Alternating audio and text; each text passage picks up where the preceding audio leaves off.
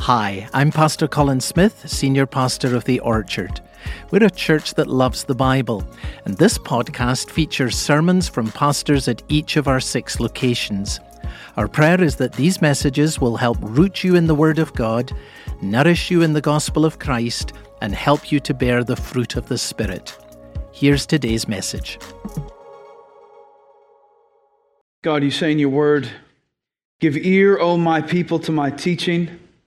Incline your ears to the words of my mouth."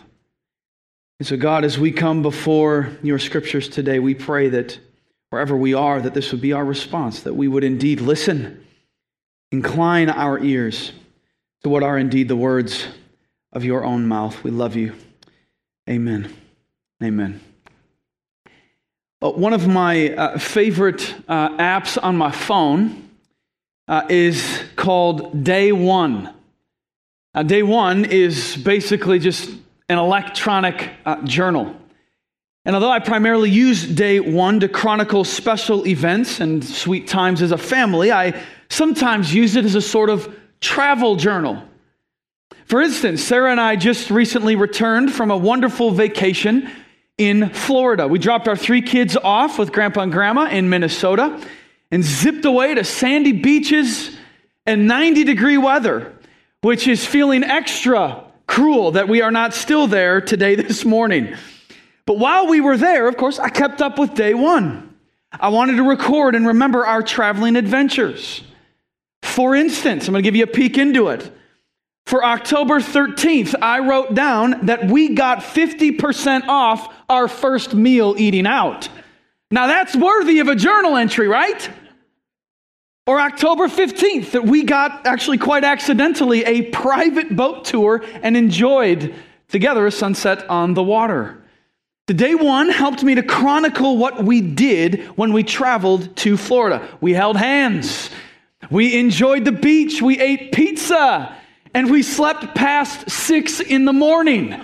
It was glorious. A very good trip. Now, last weekend, we began our journey through the book of Numbers, one of the most, I think, often overlooked and frequently skipped books of the Bible, filled with laws and lists, job descriptions, and geographic data. For many, Numbers is quite a hard book to get through. But we said last weekend, for those who are willing to strap on their boots and dig in, there are riches in here waiting to be found. We said that this book is really a record of Israel's journey to a place called Canaan. And as such, the whole book of Numbers really in a lot of ways reads a bit like a travel journal. Kind of like an ancient Day One, chronicling their pilgrimage to the fresh and fertile land that God had promised to them. Just 1 year before the start of Numbers, Israel had been miraculously freed from slavery in the land of Egypt. And although it had been reserved for them, they were, at this point, not yet living in the land of Canaan. At this point in the Bible story, Israel was out of bondage, but still on their way to paradise. They were, we've said, between those 2 worlds, which I think, friends, is a very accurate description of the Christian life.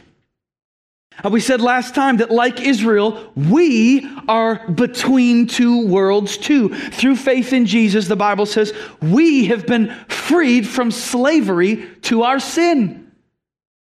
But, of course, we are not yet living in the glory of heaven. On account of our faith in Jesus Christ, we too are traveling. We are on our way to a promised better country. Which, of course, then makes the book of Numbers very relevant and very applicable to us today. Last weekend, we broke ground in chapters 1 and 2, and today we're going to jump all the way to chapters 10 and 11. But before we do that, let me just catch you up on all that's recorded in between. In chapters 3 through 8 of the book of Numbers are a number of special instructions that God gave to his people as they sort of prepared to pack up and head out to Canaan, to the promised land. There's in those chapters a bunch of duties and directives for how they were supposed to travel and how they were frankly supposed to live with and treat each other on the way. And then in chapter 9, the Bible recounts Israel's celebration of the Passover. Now, the Passover, you'll remember, was the meal that Israel ate just before they were rescued from, just before they left the land of Egypt, huddled in their houses with the blood of the Lamb painted on their doorposts so that the judgment of God, the final plague of his on Egypt, would pass over his people.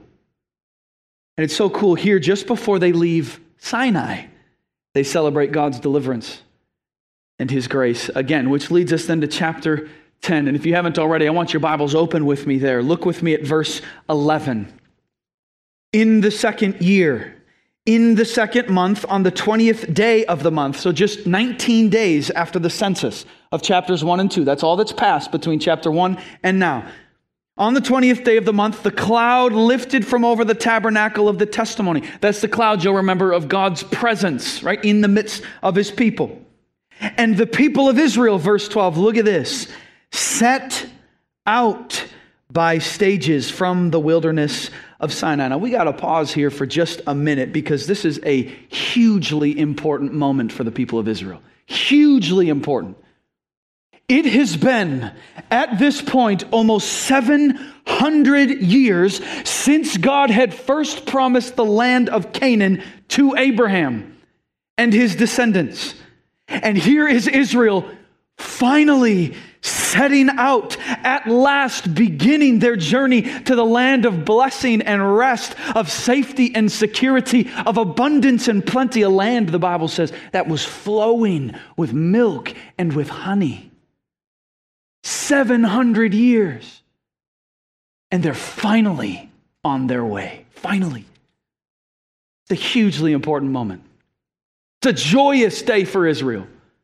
It's a glorious day. Each of their steps in the sand is a fulfilled promise. It's a step closer to home, a step closer to paradise. Life for Israel just could not be better, right? Wrong. Look at the first thing the Bible says happens after they head out, Numbers chapter 11, verse 1. And the people complained in the hearing of the Lord about their misfortunes. Excuse me, what? Misfortunes? I mean, these are people swimming in blessings. I mean, God had freed them from Egypt. He'd driven them through the middle of the Red Sea. He'd given them 10 commandments. We saw just last weekend how he had grown them and strengthened them, how he dwelt among them and protected them. He's leading them right now into a wonderful land of gifts and promised rest. Misfortunes. Well, they've been under God's hand of blessing. And yet they complain directly against him in the hearing of the Lord, verse 1 says, about what they see as their, note the plural, misfortunes. According to Numbers 9, can you imagine this? It's only been 3 days since they set out. That's it, 3 days. And already these blessed people have very quickly devolved into a grumbling people. A grumbling people. This is the first picture that is really painted on the canvas of Numbers in chapter 11. People swimming in blessing and yet quick to complain. But I think we ought to say that this is a picture in Numbers 11 that very, very quickly turns into a mirror. Right? Because before we get too hard on Israel, don't you see yourself in them? Christian brothers and sisters, very much like them, we are people who have been richly blessed too.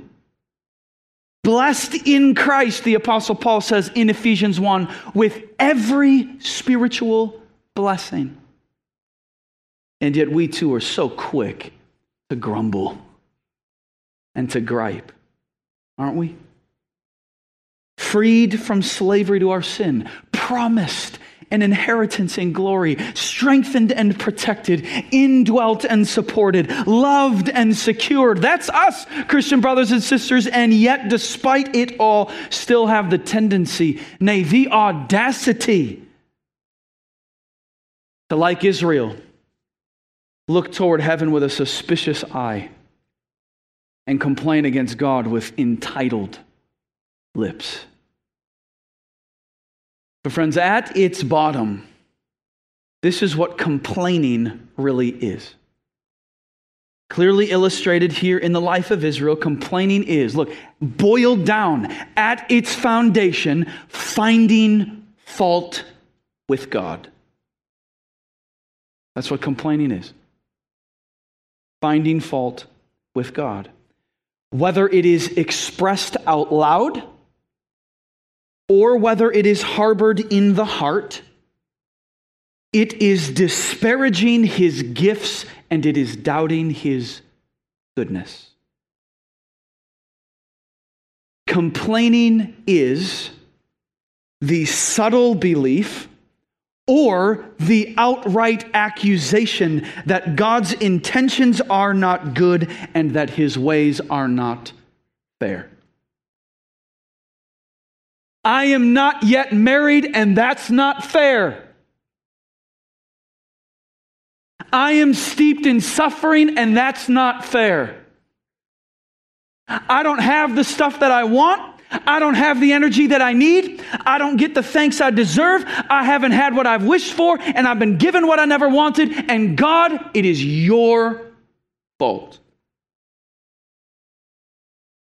We may not say that stuff out loud, but this is what lurks at the bottom of every single one of our complaints, that God has in some way done you wrong and not been good. Now, I think we need to make a brief caveat here. This does not mean, brothers and sisters, this does not mean that we can't call life like it is.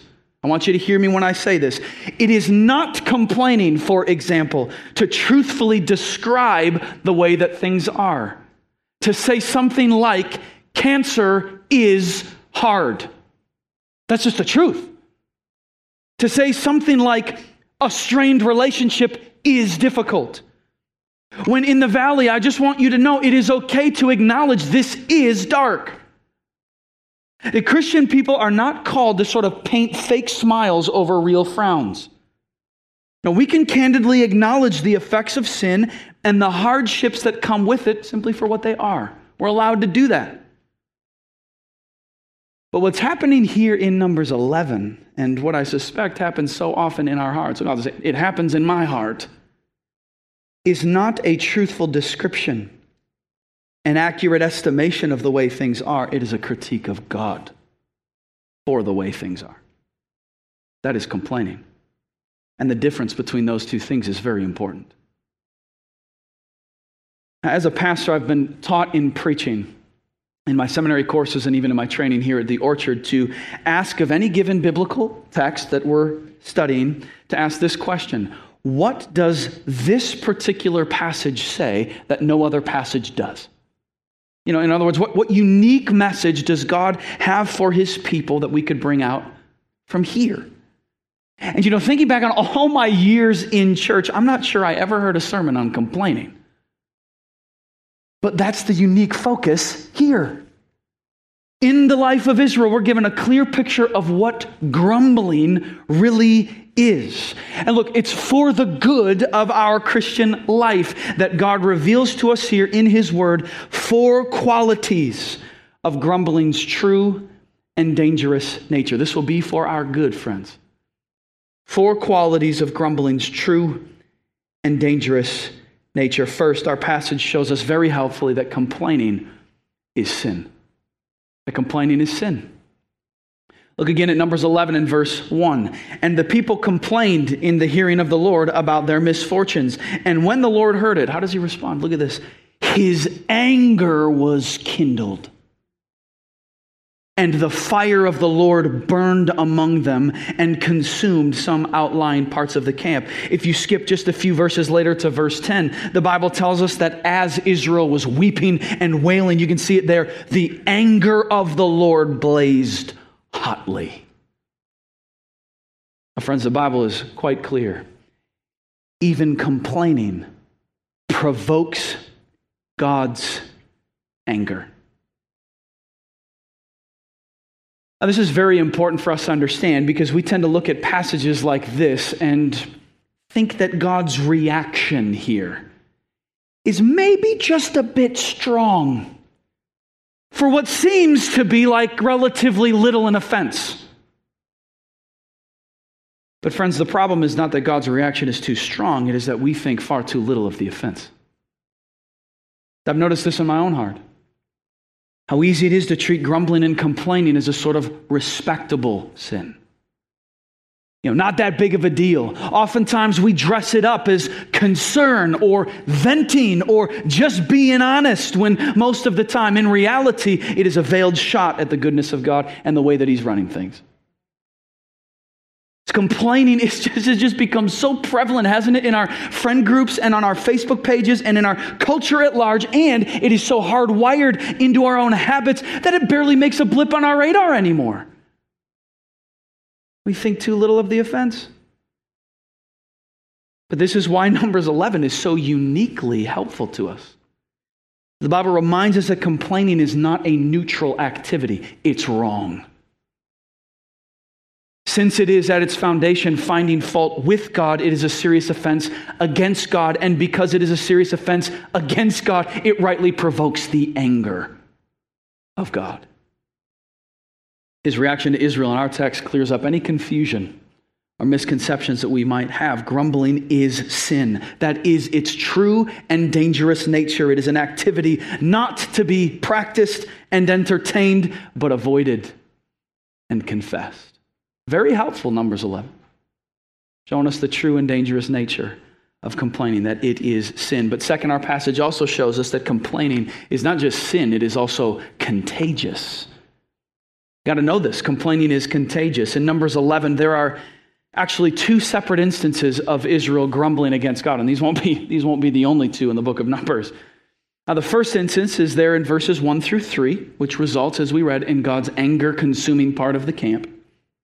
But then Israel complains again, starts again in verse 4. I want you to look there with me. Now the rabble, verse 4 says, that was among them had a strong craving, and the people of Israel also wept again and said, oh, that we had meat to eat. Now notice here that there are two different groups of people. There are Israel, right? And then our text says, the rabble.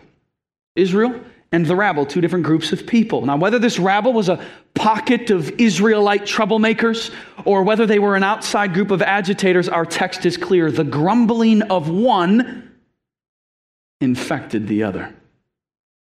Verse 4 says, did you notice this? The people of Israel also wept. In other words, they were caught up in the complaints of the rabble, and then soon after joined themselves in their criticisms. They saw other people wailing, and before long they took up their own weeping. Now, we've experienced the same exact thing, haven't we? I mean, we can identify with Israel in this case. I mean, we find our own tongue just a bit more loose when someone else is airing their own complaints. It's easy to go along with. Why? Because it's the natural posture of the human heart.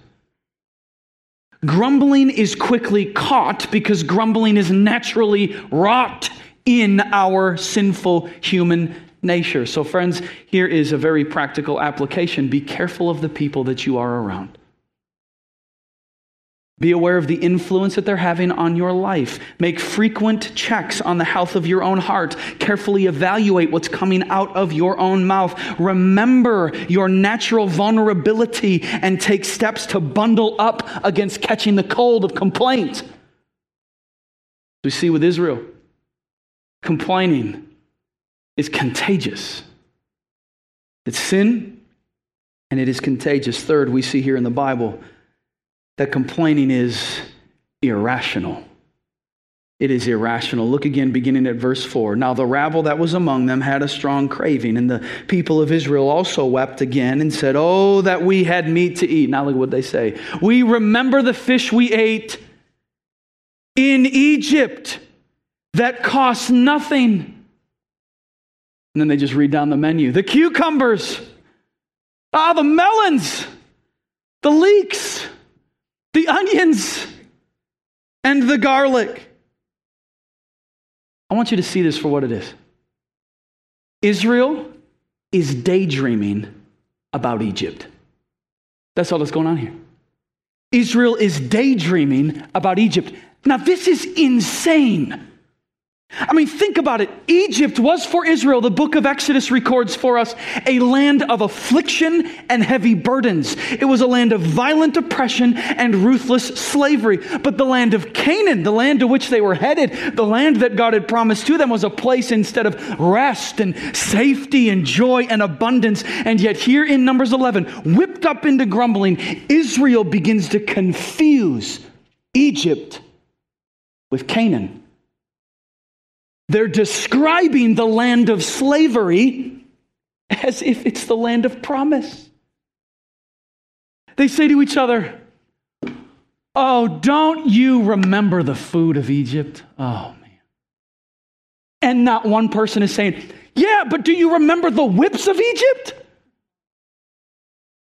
They affectionately recall eating all these wonderful foods, but they forget that there they were in fact slaves. Those meals in Egypt were, as one commentator says, hardly for free. The cost of every morsel was literally the sweat of their brow, the breaking of their bones, and the crack of the whip. Here in Numbers 11, Israel has become completely irrational. Stirred up and grumbling, they have prettied up their past slavery. It's insane. But they've also downplayed their present blessings. They've not only prettied up their past slavery, they've downplayed their present blessings. They not only remember Egypt as better than it really was, they ridicule God's gifts as less than they really were. Look at the end of verse 6. But now they say our strength is dried up and there is nothing at all but this manna to look at. Now this manna that's mentioned here was the food that God had miraculously provided for Israel since their exit from Egypt.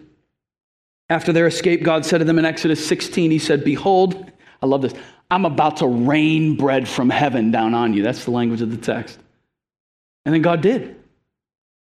There was waiting on the ground 6 out of 7 days, every single week, the Bible says, a fine flake-like thing, fine as frost, which tasted like, our text says, cakes baked with oil. Israel didn't have to work for any of it. But here in Numbers, they'd grown sick of it. So they complained against God about it. They have become completely irrational. They've prettied up their past slavery, and then they've downplayed their present blessings.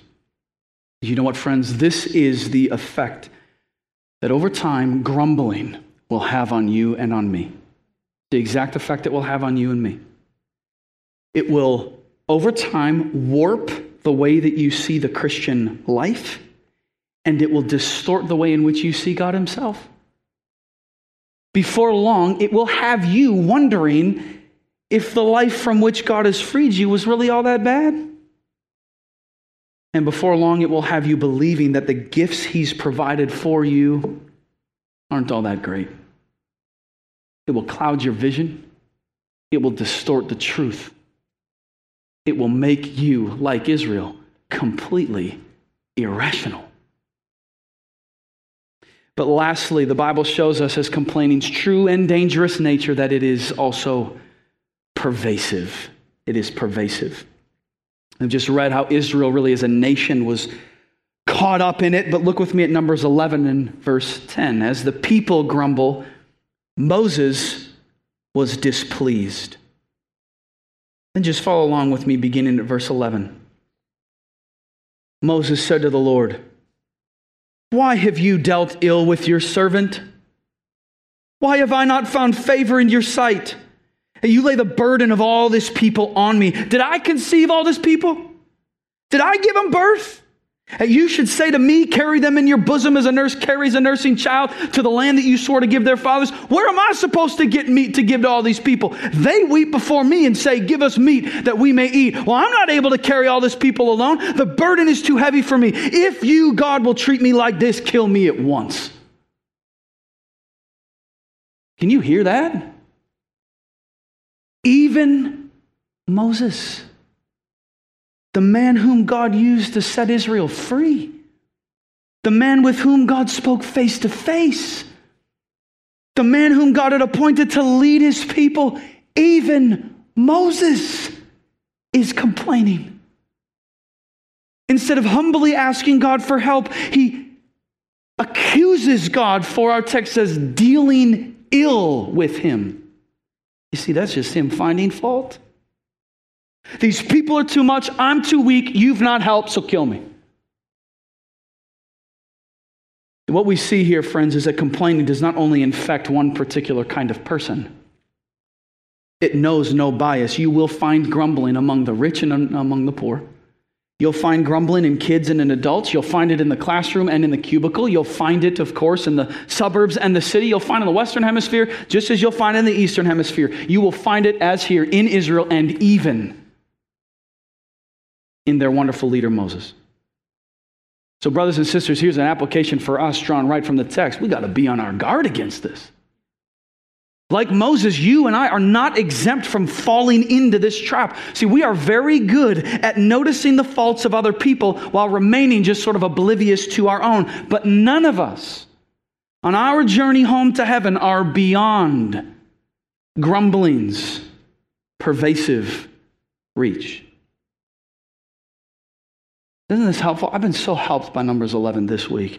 This is complaining's true and dangerous nature, shown to us here by the picture of God's people Israel. It is a sin that provokes the anger of God. It is a contagion that spreads easily among people. It is an activity that warps the truth, and it is an infection that knows no bias. So what's so helpful about our passage today, through the example of Israel, we are made soberly aware of the state of our own human heart. It's really helpful. We're encouraged to be on our guard against this particular sin, and this actually helps us in our desire to live a faithful Christian life. This is the first picture painted on the canvas of Numbers 11, the picture of a grumbling people. But set as its contrast is a second picture, and that is the picture of a very good God. A grumbling people and a good God.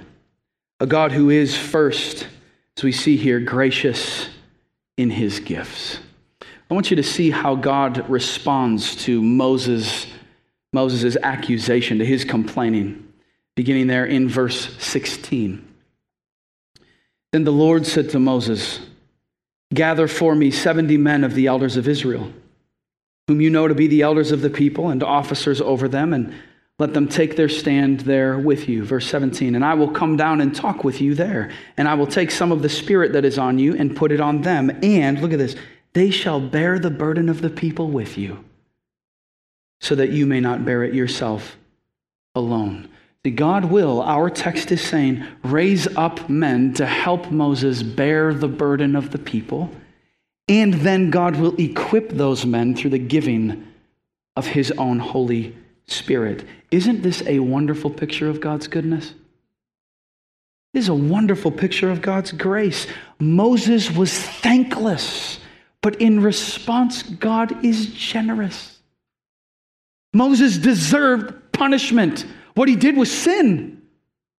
But according to God's sovereign discretion, he showed Moses mercy, which is the exact gift that you, Christian brother, sister, have received too. The Apostle Paul puts it like this in Romans 5, that while we were still sinners, what happened? Christ died for us. So while you and I were stuck in rebellion and sin, while we were liars and cheaters and lusters, idolaters, while we were grumblers and complainers. God gave his only Son to die for all of our sin. He gave Jesus, who bore the whole of our sinful burden on the cross and then gave to all of his people, not just a section of them, the fullness of his indwelling Spirit. Through his death and resurrection, he has freed us from sin's complaining power and strengthened us with his helper, that is the Holy Spirit. Despite our sin against him, he showed us grace. He extended to us mercy. We didn't deserve any of it, but that's one of the reasons why we call God good. It is because he is generous, gracious in his gifts. But he is also a God who is just in his punishments. We ought not miss this. He is gracious in his gifts, but he is just in his punishments. Look at how he responds to Israel's grumbling, beginning there in verse 18. He says to Moses, "And say to the people, consecrate yourselves, for tomorrow you shall eat meat. For you have wept in the hearing of the Lord, saying, who will give us meat to eat? For it was better for us in Egypt. Therefore, the Lord will give you meat, and you shall eat." Verse 19, "You shall not eat just 1 day, or 2 days, or 5 days, or 10 days, or 20 days," verse 20, "but a whole month, until it comes out at your nostrils and becomes loathsome to you." Then skip to verse 31, which tells us that God indeed then made good on his word. He sent a wind that, the Bible says, brought quail from the sea and let them fall beside Israel's camp. Then verse 33 says that while its meat was yet between their teeth, before it was consumed, the anger of the Lord was kindled against the people, and the Lord struck down the people with a very great plague. Later in Psalm 106, looking back on this event, the Bible says God gave them what they asked, but sent a wasting disease among them. What's happening here in Numbers 11 is God giving up Israel to their own rebellious choices. Their punishment for their sin is to receive what they asked for. God used what they sinfully craved to then deliver his just and fair and right punishment against their sin. And though it does not look like it, here too, church, I don't want you to miss this, is actually a picture of God's goodness. For how could we call God good if he did not punish sin?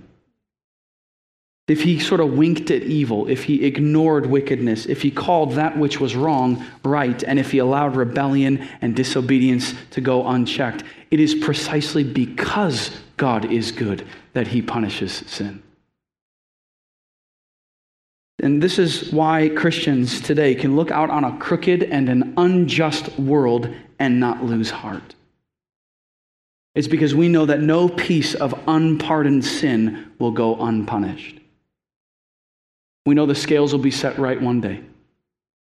One day all evil will be properly judged, and every wrong will be made right.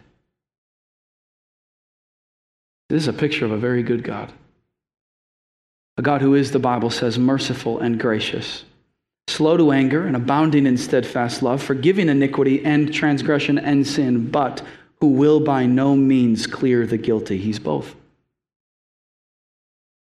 This is why he is good. Without either attribute compromising the other, he is both gracious in his gifts and just in his punishments. Which then brings us, as we close today, what I think is a very important question that really lies beneath the surface of the whole of this passage.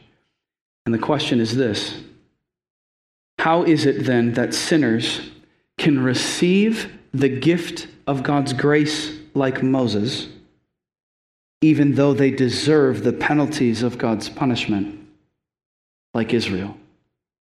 That's the big question, isn't it? How can those who are guilty in sin enjoy his mercy instead of perishing beneath his judgment? In light of these two contrasting pictures of Numbers 11, how can a grumbling people be made right with their God? That's the question. Of course, friends, there's only one answer to that question, and his name is Jesus. The Bible says that at the cross of Christ is the clearest display of both God's mercy and God's judgment. In the death of Jesus, the punishment for our sin was poured out, not on us, but on him, so that the grace of God would then be extended to us, to you, to me. In Jesus, and only Jesus, it is him who makes it possible for us to then receive the gift of salvation, even though we deserve condemnation. Friends, we cannot say this or rejoice in this enough. Jesus is and has always been the only hope for sinful people. He is the only one who can. Unbelieving friend, let me appeal to you today. He is the only one who can save you from your right punishment in hell and grant to you an undeserved promise of heaven. And he is the only one who has, Christian brother, sister, let me speak to you today, freed you from your sin and then given you the gift of his Spirit. Through faith, Jesus is the one who reconciles guilty grumblers to their good God. So that one day, when all of his people are no longer between two worlds, so that one day when all of his people have finally passed into the paradise and glory of heaven, have finally been welcomed into the presence of God, we will there not be found complaining in his hearing. We will be found worshiping at his throne. No longer grumbling, but grateful. No longer complaining about our earthly misfortunes, but overwhelmingly thankful for what is our heavenly reward. A reward that belongs to us only because by faith we belong to Jesus. Let's pray together.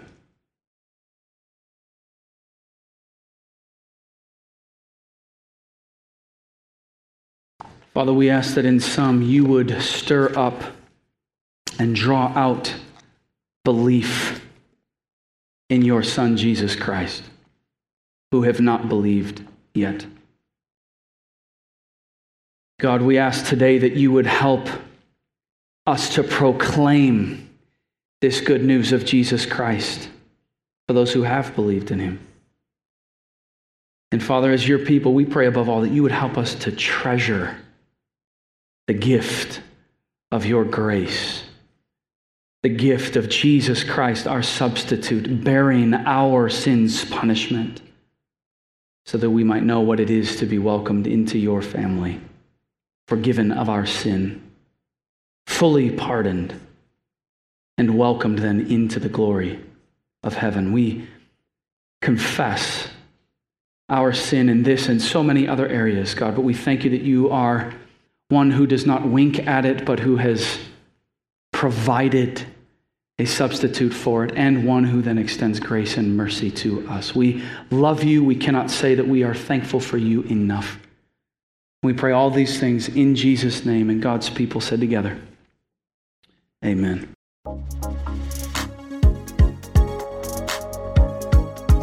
Thank you for listening to the Orchard Sermon Podcast. If you enjoyed this message, please subscribe, become a regular listener, and share the link with others. And if you're in the northwest suburbs of Chicago, we'd love to welcome you as our guest at one of the Orchard's 6 locations.